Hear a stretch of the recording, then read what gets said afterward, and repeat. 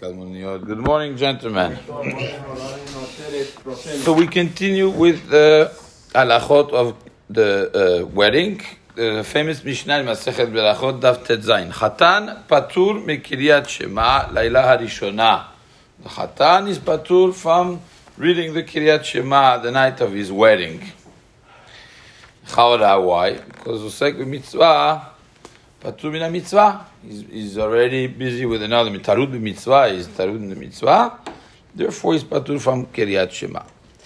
There's a famous continuation in the Mishnah of Rabban Gamliel, who himself got married, and the Mishnah says that he did say Kiryat Shema.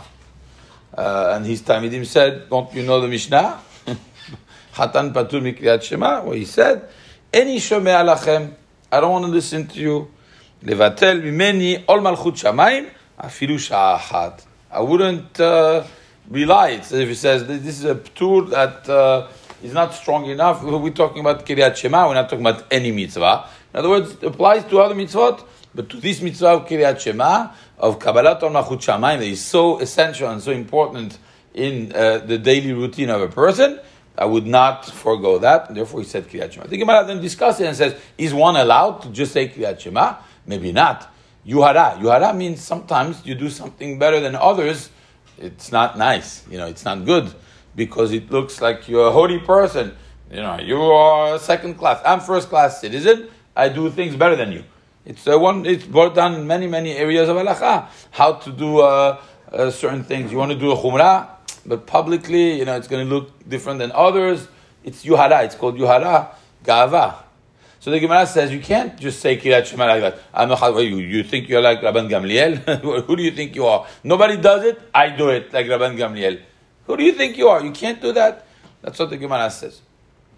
Now, there's another Gemara in Sukkah. The Gemara in Sukkah brings a Beraita. The Beraita says the following. Tanya, Hatan v'shush binav v'chol b'nei achupa peturim mina tefila u'mina tefilin v'chayavim b'kiryat Shema.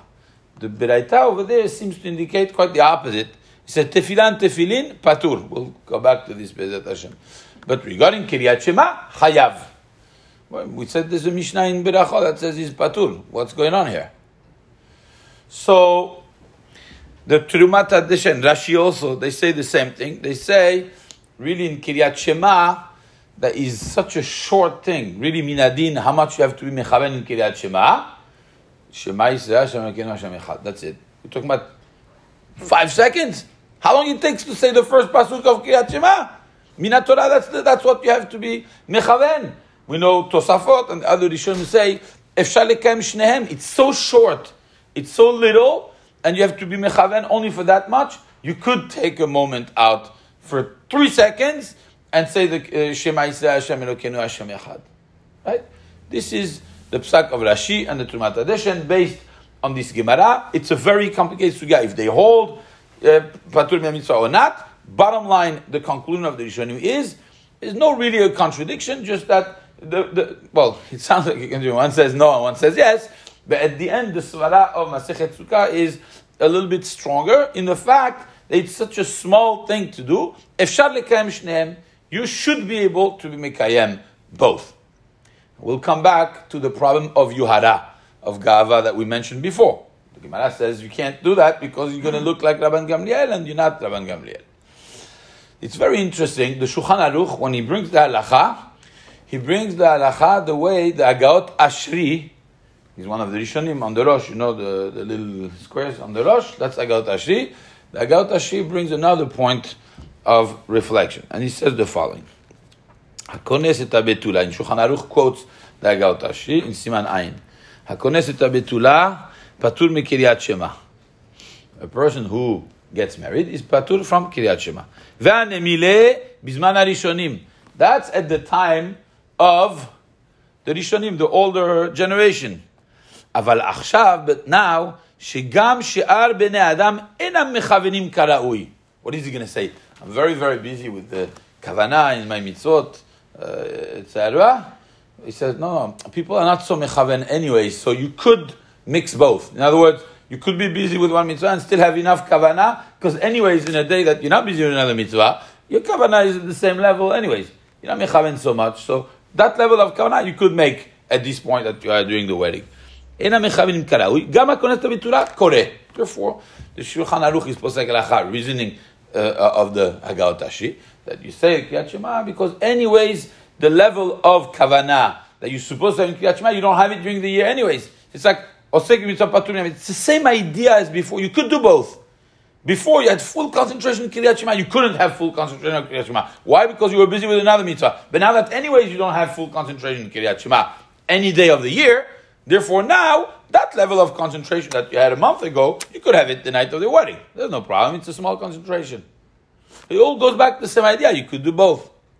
But there's a twist here. And that answers everything we said before. Is that if you don't say Kriyat Shema, then it's Gava. It's the opposite as the Mishnah. The Mishnah was saying, if you say Kriyat Shema, you're Baal Gava. You think, who do you think you are, Rabban Gamliel? But now it takes a different turn. Why? Because the guy, the night of his wedding, he told him, did you say Kriyat Shema? No, the Mishnah says not to say Kriyat Shema. Why don't you say Kriyat Shema? Gava if I say Kriyat Shema. The opposite. Who doesn't say Kriyat Shema? Somebody who has a kavanah this high, and I cannot have a kavanah this high because it's the night of my wedding. Who do you think you are?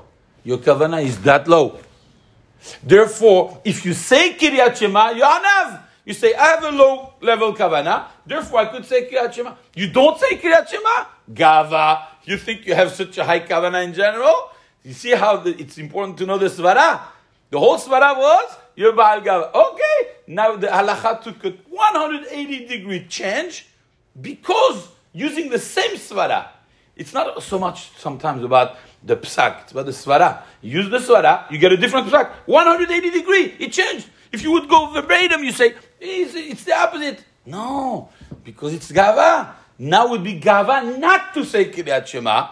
And that's why the Shulchan Aruch says, you say Kriyat Shema, no problem. You have a chiyuv to say Kriyat Shema, even the night of your wedding.